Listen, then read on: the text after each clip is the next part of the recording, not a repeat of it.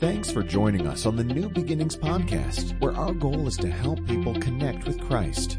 We hope you enjoy listening. Well, good morning. How's everybody doing? You guys good still?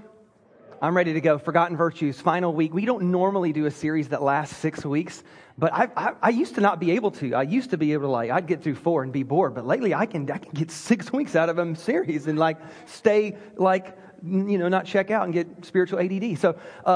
So basically this series was really something we stumbled into, and it has been incredible. And I didn't know at the time, we kind of changed gears on what our plans were. But when we got into this, man, it was like God just kind of breathed on it. And so if you've missed some of the messages, please go back and watch. We've been looking at what we believe are some of the incredible, what we believe are biblical or Christian virtues that used to be kind of like held in high esteem. We used to care about these things even as a culture and a society, or even if you didn't even believe in God, you still believed that these virtues were important virtues. And it seems like as a society, we have unraveled and we have taken a huge step back and we have lost some of these virtues like honor and integrity and purity and patience. And last week, if you weren't here, Delano talked about the virtue of temperance or self-discipline. How many remember the marshmallow? Did anybody eat marshmallows this week? Nope, because you're like, no, I can't eat a marshmallow, or my life turns out bad. That's what I learned last week, is if I eat marshmallows, my life stinks. And so anyway, I'm just kidding. That's not what it was about. But if you were here, you know what I'm talking about. And so anyway, this is our final week. And today, I just want to tell you, I believe it very well is and could be the most important virtue, period. This is it. So if you just stumbled in here on week 6 and you're like, I have no idea, you stumbled in on the best one. It's what I believe is the most important virtues. Now, if you wonder where we got these from, again, these are Christian virtues or biblical virtues, but how many of you have ever heard of the 7 deadly sins? Or you just watched that freaky Brad Pitt movie? And you didn't know who the bad guy was at the end, and you're like, that's Kevin Spacey. And so anyway, really crazy movie, Morgan Freeman. But remember the 7 deadly sins? And I remember looking that up as a kid. And I realized there are not 7 deadly sins. They're all deadly. Basically some of our church forefathers, maybe in kind of 200 years after the time of Christ, they'd come up with this list of the 7 deadly sins. And to counteract that, they said, well, what is it that you need in life? And they came up with the 7 Christian virtues. And then there's virtues from Greek philosophy. And then there was even in Catholicism, in Roman Catholicism, there's the 4 cardinal virtues. How many grew up Catholic? Real quick, raise your hand. You're here today, so I don't know what you're doing here, but you're here with us, thank God. But in Roman Catholicism, is that weird? I'm glad you're here. I'm glad you're all here, though. So the 4 cardinal virtues are this. And so if you didn't grow up Catholic and you didn't do catechism or whatever thing, I don't remember what they do. I didn't grow up Catholic. I grew up Baptist. We had ice cream socials in the basement. That's what we did. The 4 cardinal virtues: the prudence or wisdom, justice, temperance, and courage. These are the 4 cardinal virtues. And the reason why they're called the cardinal virtues is literally the word cardinal in Latin, and it meant pivotal. These are the key pivotal ones that all the other ones end up hanging on. And now this is my opinion. I think courage is the most important one because I believe that without courage, you cannot sustain any of the other virtues. You won't be able to. Meaning we talked about integrity one week. Integrity being your oneness of character. Meaning what I believe and what I live out in my life, they are the same. And no matter what the circumstances is in life that I face, I will do what is right as God has defined right, just simply because that's who God is in me. Period. End of discussion. Well, here's the problem. You could set out after that sermon and say, I'm going to be a person of integrity. But at some point in your future, you're going to be faced with that new set of circumstances, and there will be a fear created in you. It will be a fear of loss, but if I do this, I'll lose out on the deal. Or it'll be a fear of rejection, or a fear of getting caught, or a fear of what. There will be all these fears that hit your integrity. And if your integrity is not coupled with what? Courage. The ability to look that fear in the face and respond to it the way God would have you respond. We could do the same thing with purity. That we could talk about purity all day long and say, you know what, that's it. From this point forward, I'm going to live a sexually pure life. But then again, you're going to go out there, you're going to be faced with a circumstance. And all of a sudden the fear of, well, what if I'm going to end up alone? Or the fear of what if they don't like me? Or the fear of all these different things set in. And without courage, put it this way, I believe courage is the hinge that the door swings on.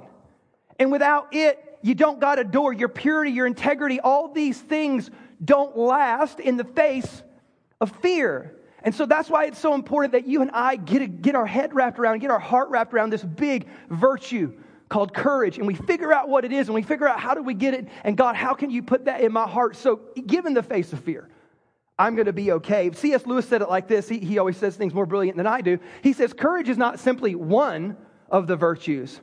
He says, but it's the form of every virtue at the testing point, which means at the point of its highest reality. See, doesn't he say things cool? I just say things, but he says things cool.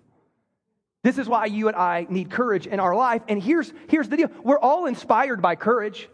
Like this is why there's Facebook videos of the guy. Did you see this one? Of the guy in Louisiana where the car is going under the water and there's a woman and he's like, man, and he dives in and he's grabbing and he's and he's just, and we're all standing apart like, that's awesome.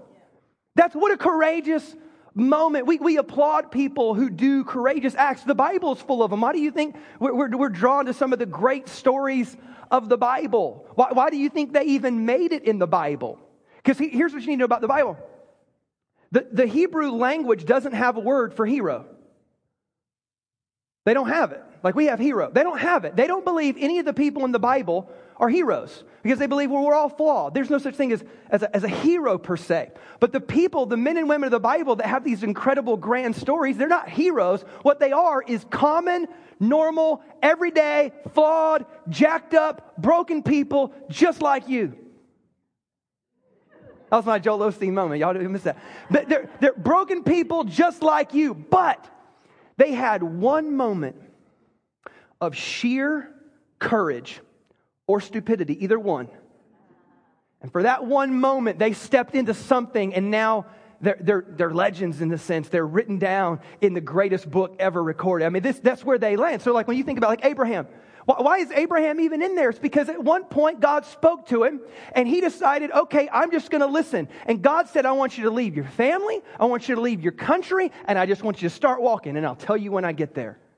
There's a lot of fear there. There's a lot of uncertainty. There's a lot of, I don't know what I'm doing or where I'm going. But you just go. When you think about all the different people that follow him, like Moses, why is Moses in the Bible? Because at one moment, he's told by God, you go tell Pharaoh, the most powerful man in the world, who could kill you at the snap of his finger. You go tell him, you let my people go. Times are changing. And he's got to stand there and do it. When you look at his successor, Joshua has to lead a bunch of former slaves and desert wanderers into the land of promise where there's fortified cities and giants. That takes guts. And again, we could go all through the Bible. You look at Peter. Like, why is Peter in there? Peter's probably one of the most flawed disciples. He's always doing something weird or dumb or sticking his foot in his mouth. But like we remember him because of all the dudes, when Jesus is walking on water, Peter gets this brilliant idea, maybe I can walk on water too. And that's why we applaud him. Because here, every physics lesson he had ever had, every lesson on gravity he had ever had was about to be challenged. Yeah, I think he grew up on the water. He knew that you could not walk on water, but he thought, what if? Just what if? Because they'll write this down forever. The same thing, the Apostle Paul, he goes into these cities and he knows that at any moment, either riot or revival could break out, and I don't know which one, but I'm going to go for it. What the heck? What do I got to lose? And again, all these people have these incredible stories, not of perfection. God doesn't need your perfection. The book of Psalms says that God pities you because you're made of dust. God don't need your perfection. He needs one moment of courage for you to step into everything that God has destined for your life. And you don't even know what that is. So you've got to go out in this blind faith and trust and just hope that God will catch you if you fall. And so now let me tell you one of the greatest stories. And you probably haven't read this unless you're like a read the Bible through a year person.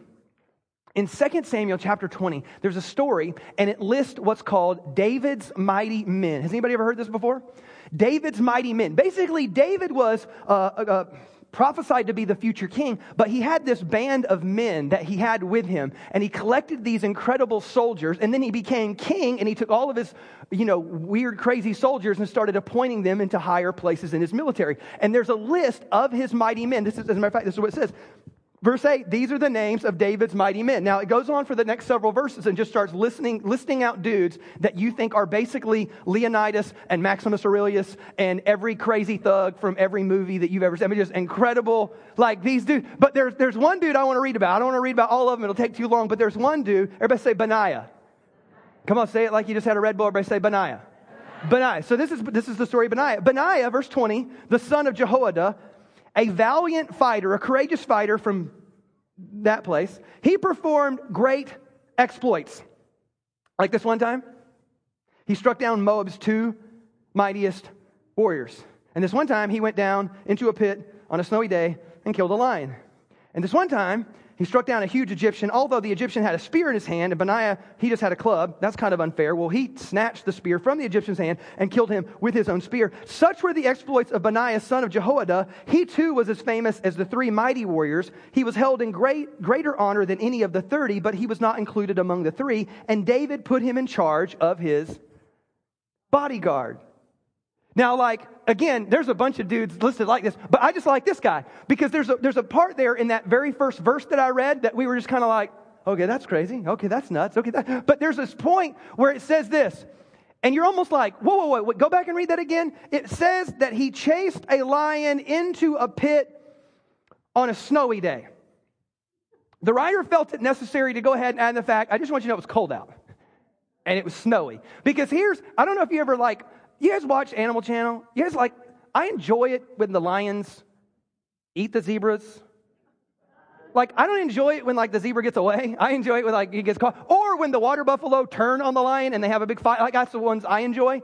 But if you ever watch, a lion, these, they're apex predators. That nothing's hunting them. They're, speeds of up to 35 miles an hour. I mean, just fast, ferocious, awesome, incredible creatures.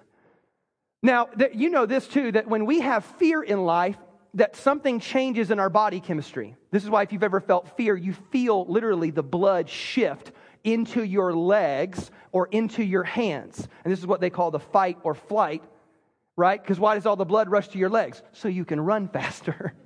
And so normally, normal people, when they see a lion, fight or flight, or actually there's a third one too, you got to be aware of this one. There's fight, flight, or freeze. You don't want to do that one. Unless it's the bear where you're supposed to be still. I don't know what it's. Sometimes you're supposed to be still. Sometimes you're supposed to make a bunch of noise, and then sometimes you're just supposed to outrun your friend. You figure out, read up, study if you're in the woods, figure out what you're supposed to do. So fight, flight, or freeze. But none of them are chase. You know what I mean? None of them are I think I can get that lion. I mean, and this is why David hires him as his bodyguard.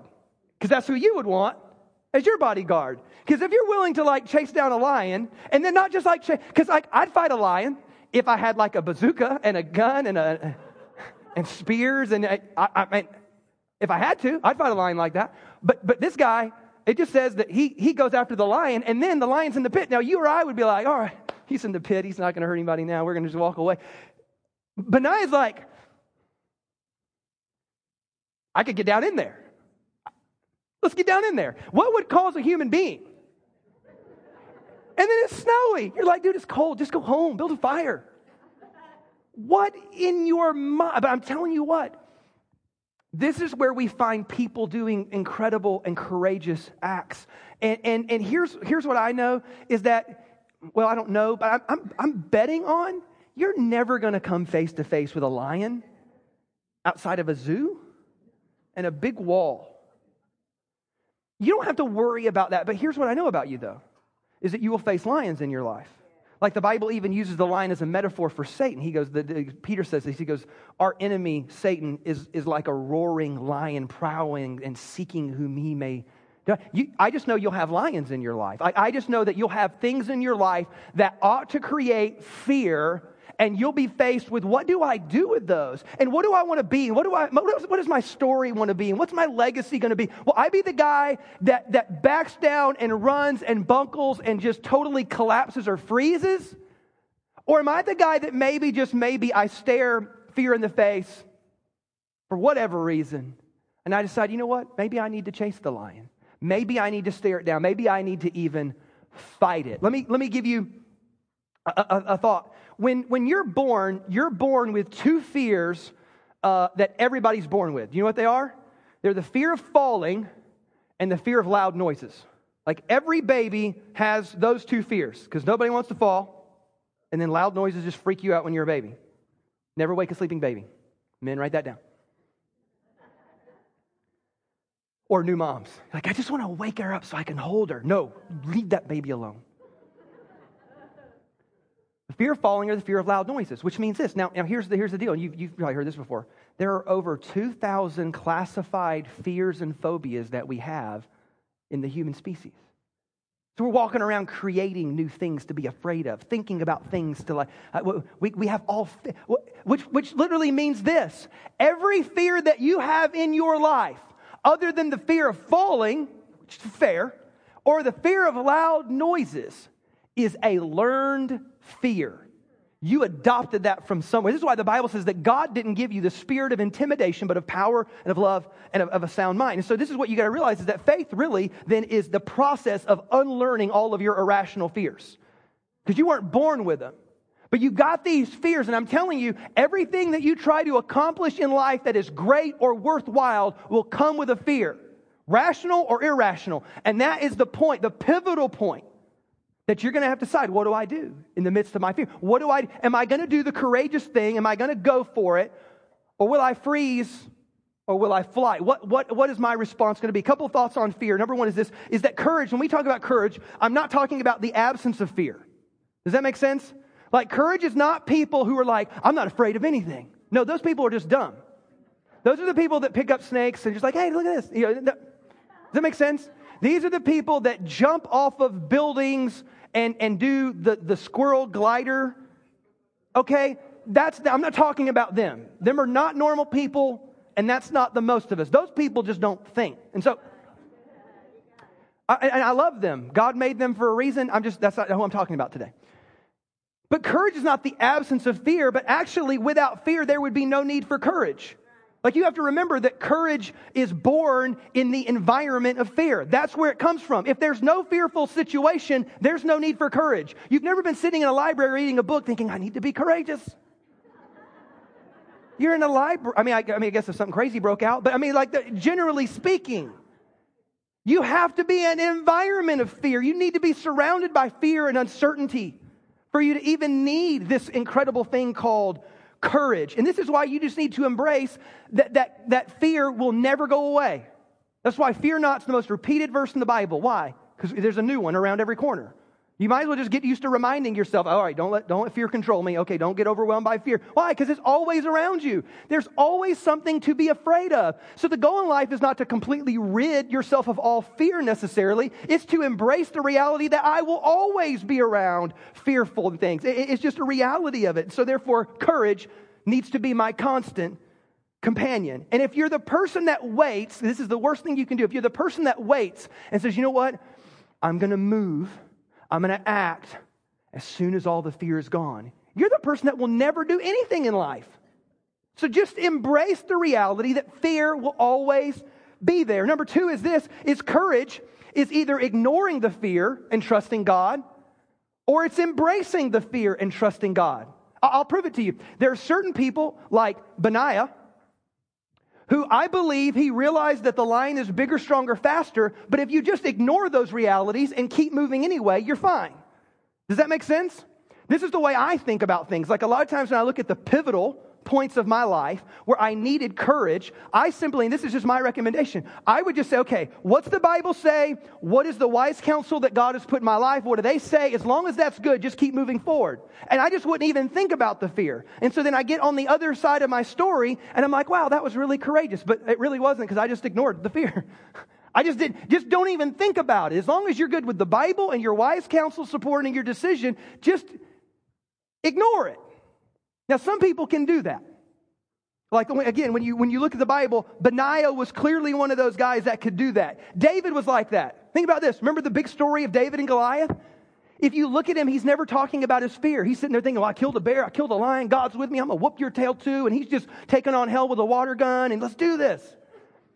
It's not that he didn't have a sense of fear around him. I think he just ignored it. But not everybody's like that. And so if you're not like that, here's the other thing. If you're the opposite, you just need to embrace the fear. Just say, okay, I'm afraid. I'm going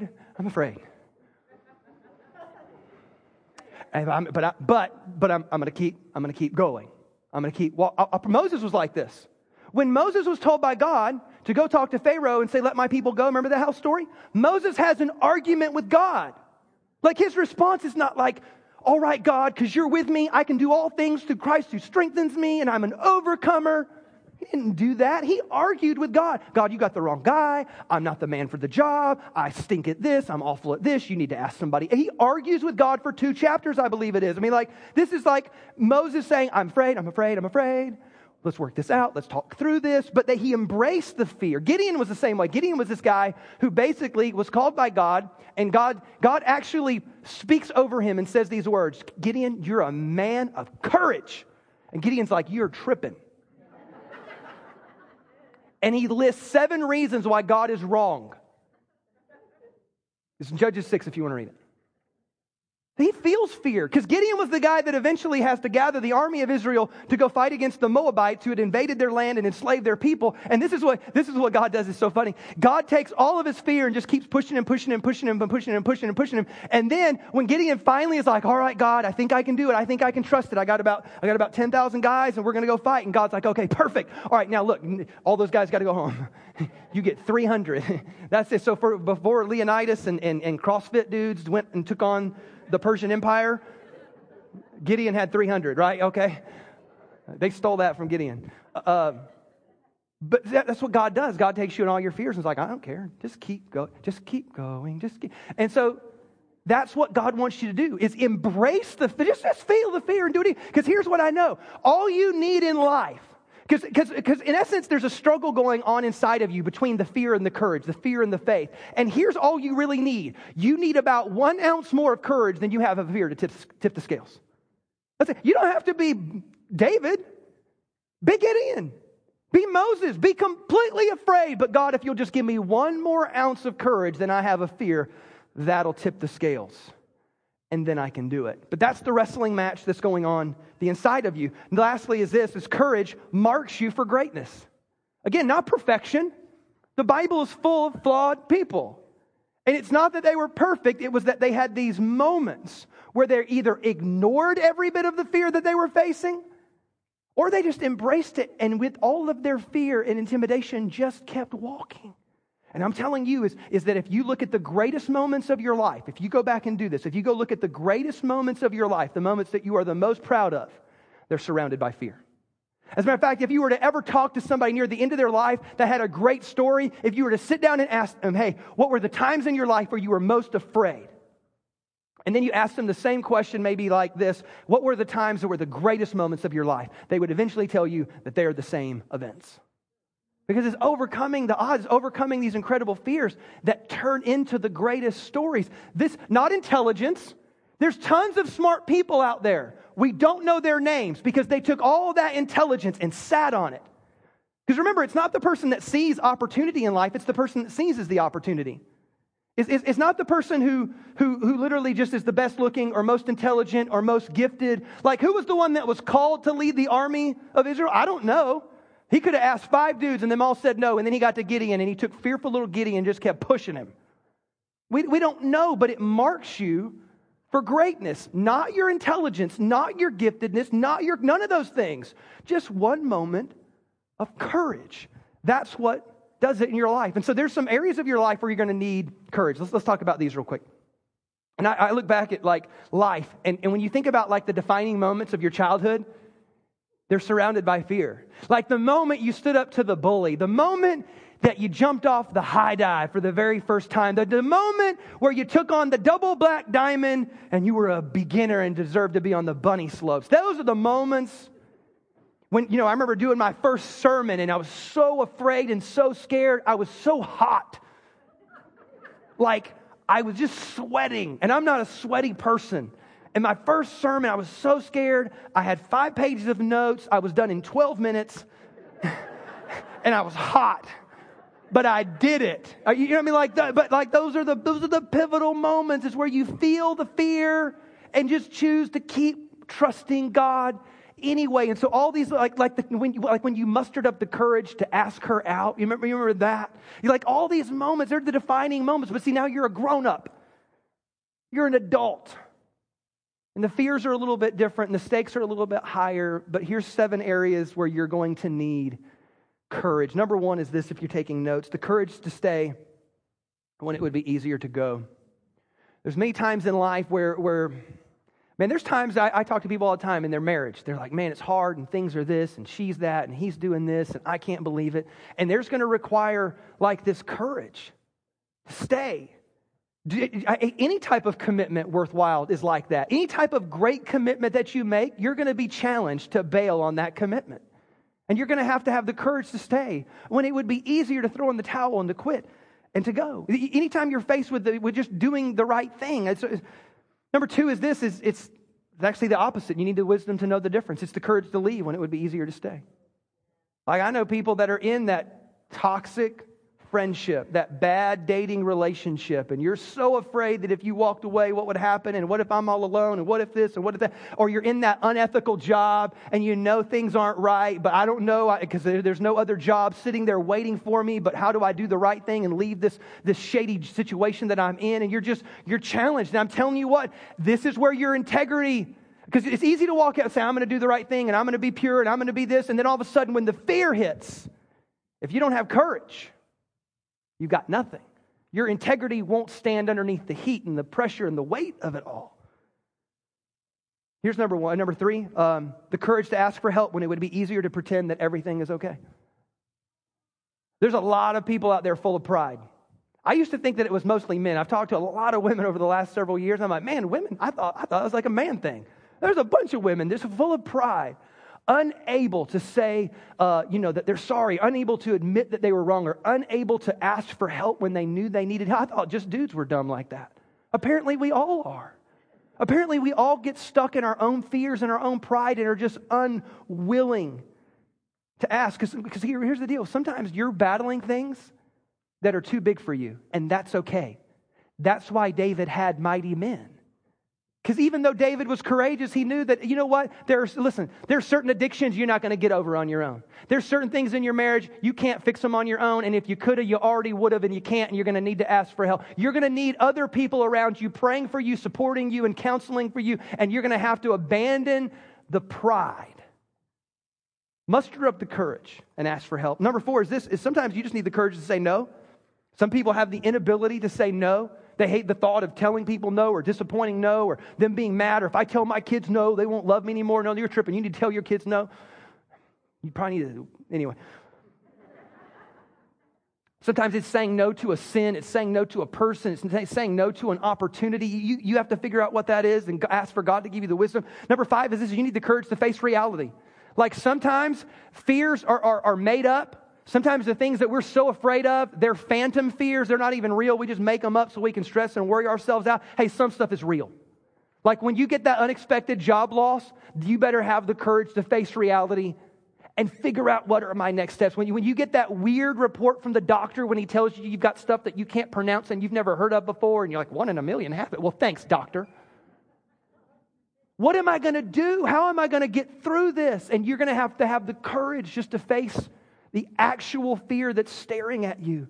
Number 6 is this, is some of you need the courage to take like a spiritual step. Some of you are hanging at the bottom levels of Christianity. You want God in your life and you know what, you want God to bless you, but that's about as far as you go. You want God in your life, but I don't know that I want God in these parts of my life, so I still do my own thing over here. And I'm telling you, you need the courage to take a spiritual step and say, how can I trust God? We talked about this last week, even like the self-discipline to take on a spiritual discipline. Like, I don't ever read my Bible. It's just something that the pastor preaches from on Sunday. Or I never worship God on my own. And you need the courage to take a spiritual step and not be so afraid of, oh, but what if I turn into a weird person? Or what if this happens? Or what if God sends me here? I don't know what's going to happen to my life. Who cares? Your life in God's hands will be more fun and more fulfilling and more satisfying than anything you're currently doing right now apart from Him. And you need the courage to take a spiritual step. Lastly is this, Sometimes we just need the courage to change. Some of us are so stuck in our ways and stuck in the way. Well, this is the way I've always been. This is the way I've always done. I don't care if you're 8 or 80, you can change. Through the grace of God, you can change.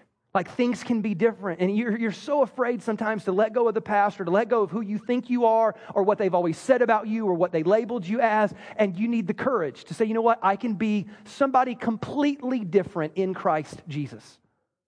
You got to take a spiritual step. You're going to have to say no to somebody. You're going to have to do something different. And you'll have to face a fear to do it. Last couple of closing thoughts on fear is this. When you look at really, really courageous people, let's talk about like, how do I become courageous? One of the things that courageous people do is they embrace a fear, but it's not the fears that other people embrace. Other people, normal people, common people who live in their shell and live in their cave and never experience God's best, they live with fear. Courageous people live with a different kind of fear, and it's really the fear of missed opportunity. They're more afraid of missing out on what God might have in store for them than all the other fears. Does that make sense? Let me put it like this. Courage isn't the absence of fear. It is the awareness that something else is more important. Like, yeah, you're going to have fears, but what's hanging in the balance there? What's going on around you that you say, you know what? I'm more afraid of missing out on what could be and what should be and what God wants to do in my life. And I'll let that fear drive me, the fear of missing out on God's best, but I'm not going to let anything else drive my life. One of the defining moments of my childhood was like this. I just realized when I was a kid, I was about 12 years old.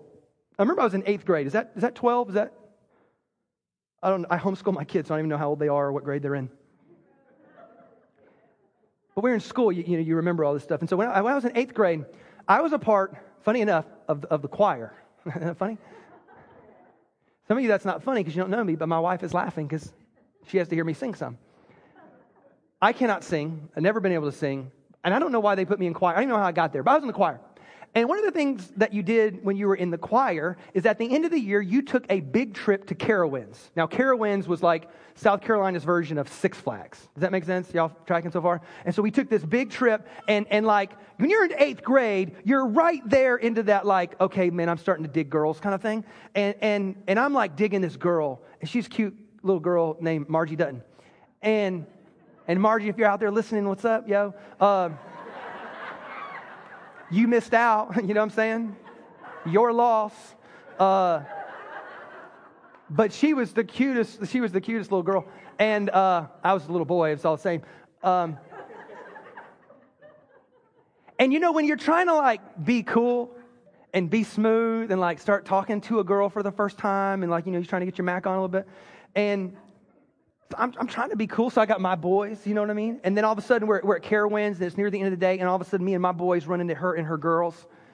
And we're like, hey, what's up? What's up with you? You do the awkward, what's up, thing.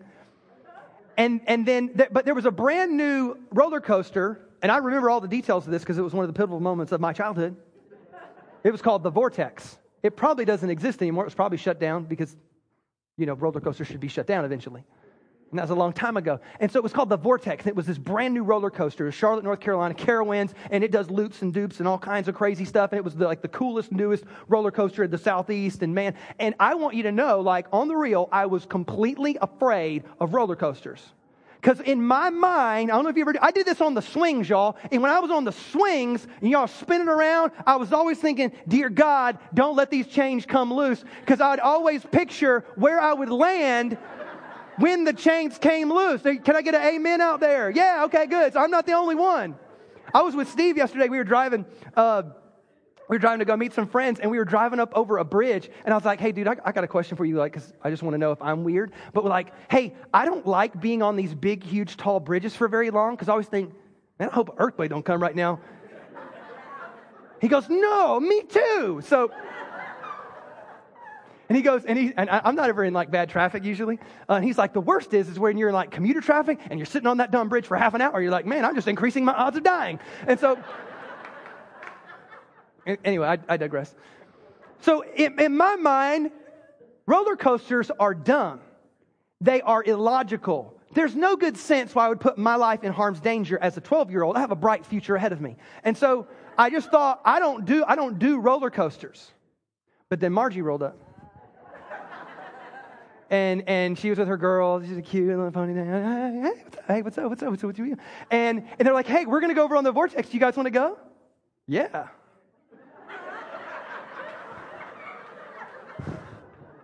Yeah, of course. I love that thing. Let's do it.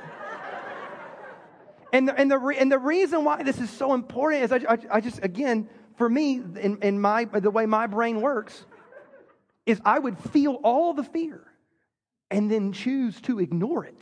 And this is probably what's so great about men and their ability to compartmentalize things in their mind, is because we'll put that fear in a box and just put it over there for a minute and be like, I just won't think about it. I just won't think about it. But you're the other person that says, I just need to feel the fear and be completely intimidated and just keep taking little baby steps. But whatever it is, my point is that I want you to be more afraid of missing a great, because you know what? I want you to know that was the key point in our relationship.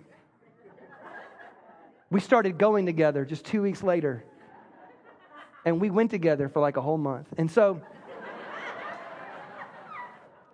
your pastor is an OG. So, that's what you do when you're 12, right? You go together. Do y'all still do that? I don't know if that's still a thing. That's what we did. We go together. Because where are you going to go? Your mom going to drop you off somewhere. That's where you're going to go. And if you're smart, you have mom get you there early so that she don't have to see you get dropped off by your mom. You just get to watch her get dropped off by her mom. And that's how you do. Or if you're really lucky, you have like the older brother that drives, and that's like the coolest thing in the world. No, I didn't have that. So my point is that people who do these courageous things in their life, they feel the fear and they just do it anyway. They embrace the fear and just keep walking. They ignore the fear and just keep trusting God, because they know that there is an opportunity out there. There could be an opportunity to make a kingdom difference, to achieve something great, to do something special, to do something worthwhile, to do something that becomes a great story in your life. Because I'm telling you, the greatest moments of fear and the greatest moments of your life, they coincide. Unless we shrink, unless we fall back. And so I want you to feel the fear and just do it anyway and know that God's got something great for me. And even if it all falls apart, God will catch me and it'll still be a great story someday. Number 2 is this, last kind of closing thought. Courage is contagious when you hang out with courageous people. There's something about it when you get around people who are just full of guts and confidence, and they ignore the fear and they do these great things. And when you're with them, they make you believe, you know what? I can do that too. As a matter of fact, when you look at the disciples, I think about this when I think about the future of the disciples. They're hanging out with Jesus, and when Jesus gets arrested, one of them betrayed, right? One of them, Peter, denied Jesus 3 times. The other 9 other ones just run for their lives. Only one of them was at the foot of the cross when Jesus was crucified, which means that they all felt fear and intimidation. Everybody say, but. When you look at their future, except for the one that was at the foot of the cross, that was John, all the other ones died a martyr's death at the hands of someone else because they refused to deny Jesus. See, there's just something about you start getting, because Jesus was courageous. I need you to know this. Like, Jesus had all the opportunity in the world to walk away from the cross. The Bible says he could have called on angels and just stepped down and be like, he could have done whatever he wanted to walk away from the cross, to walk away from the pain, the agony, the spiritual agony that we don't even know how to comprehend and think about. And he could have walked away from it all, and he did the most courageous thing ever. And he took your place and he took my place and he did the bold thing. He did the thing that took guts. I guarantee you in that moment, Jesus felt fear. I'll prove it to you. In the garden when he prayed, he was like, this don't look good. God, there's a cup of pain that I'm about to drink. Now, if there's any other way around this, feel free to take away the cup. But if this is your will, then let's do it. And all the disciples, after seeing Jesus rise from the dead, totally, their lives were completely transformed. They went from being scaredy cats to lion chasers. And every one of them said, I'll go to the death, no matter what it takes. There's this incredible story by a man named Polycarp. Everybody say Polycarp. Polycarp is one of the founding church fathers. He was actually what was considered at the time the last disciple to hang out with the 12 apostles. He was basically the bishop of the church of Smyrna, which is in modern-day Turkey. And so he's this big church forefather again. Like, he was the biggest deal because he was the only guy that could say, hey, I was John's disciple. You know what I mean? Like that was such a huge deal for them. And during that time period, there was this incredible Roman persecution that came against the church. And basically they wanted to extinguish the whole Jesus movement. And they did all kinds of nasty and butchered and killed and maimed and hurt and tortured in prison. They were awful to the Jesus followers. And so Polycarp was eventually arrested. And when he was arrested, what they basically did was they kept saying, hey, look, you can live. He was in his 80s when they arrested him. So he's an old guy and they're like, hey, look, you're an old guy. Respect your age. Just deny Jesus, sacrifice to the Roman God, and we'll just wipe this thing away. Polycarp says this. He goes, 86 years I have served him, Jesus, and he has done me no wrong. How can I blaspheme my King and Savior? That's what he said in the face of certain painful death. And they even doubled down on him, like trying to get out of this. And this is what the proconsul said this. This is the written report. I have wild animals here, and I will throw you to them if you do not repent. Polycarp responded, call them. It is unthinkable for me to repent from what is good, to turn to what is evil. I love this line. I will be glad, though, to be changed from evil to righteous. That's guts. That's courage. That's boldness. And then there's this incredible story that when they took him, they actually decided they were going to burn him at the stake as a sign to everybody to not, keep the way of Jesus and to sacrifice to the Roman gods. And they tried to burn him at the stake, and they tried, and the fire kept going out, and they couldn't figure out why the fire was going out, and so they eventually just stabbed him to death. And he was sitting there saying, just bring it. Animals, call them. I will not deny Jesus. But I'm telling you what, this is what all the disciples did. So Polycarp had seen all the disciples go through these incredible martyred deaths. Listen to this, closing words, I'll read it like this. Acts chapter 4, verse 13. The Bible says, when they saw the courage of Peter and John. Well, they realized they were unschooled, just ordinary, regular folk. But they were astonished, and they took note that these men had been with Jesus. I'm telling you what, you get courage when you get around courageous people, and there's no more courageous person than when you look at what Jesus did in the face of death and sin and pain and agony and the suffering of the cross. And when you walk with Jesus, I'm telling you what, that walk with Jesus, that walking in faith is unlearning all of those irrational fears and stepping into all that God would have for you. And even being a little afraid, not of all the rational fears, but being afraid of missing out on God's best.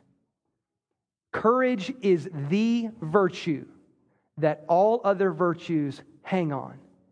We need it in our lives. Let's pray this morning. God, we ask you for incredible boldness and courage. God, we ask you that, God, no matter how much pressure and how much weight, how much fear, how much anxiety we might face, God, but Lord, when we are put in those pivotal, life-changing moments, God, that in those moments we would have 20, 30 seconds of crazy courage. God, that for just 30 seconds is maybe all we need. We will forget it. We'll ignore it. Some of us will just embrace it and keep walking anyway. God, give us that courage. The courage to say no, the courage to do what is right, the courage to maintain our purity, the courage, God, to leave when we need to stay when we need to leave, the wisdom to know the difference. God, help us. Help us to be like your apostles who looked at fear and decided just to embrace it and trust you anyway. God, help us live with that type of boldness because we have been in your presence, Lord. That is our prayer today in Jesus' name. And we all said, amen. Can you give the Lord a big hand clap this morning? Thanks again for listening to the New Beginnings podcast. For more information on New Beginnings Church, please visit us online at nbchurch.tv.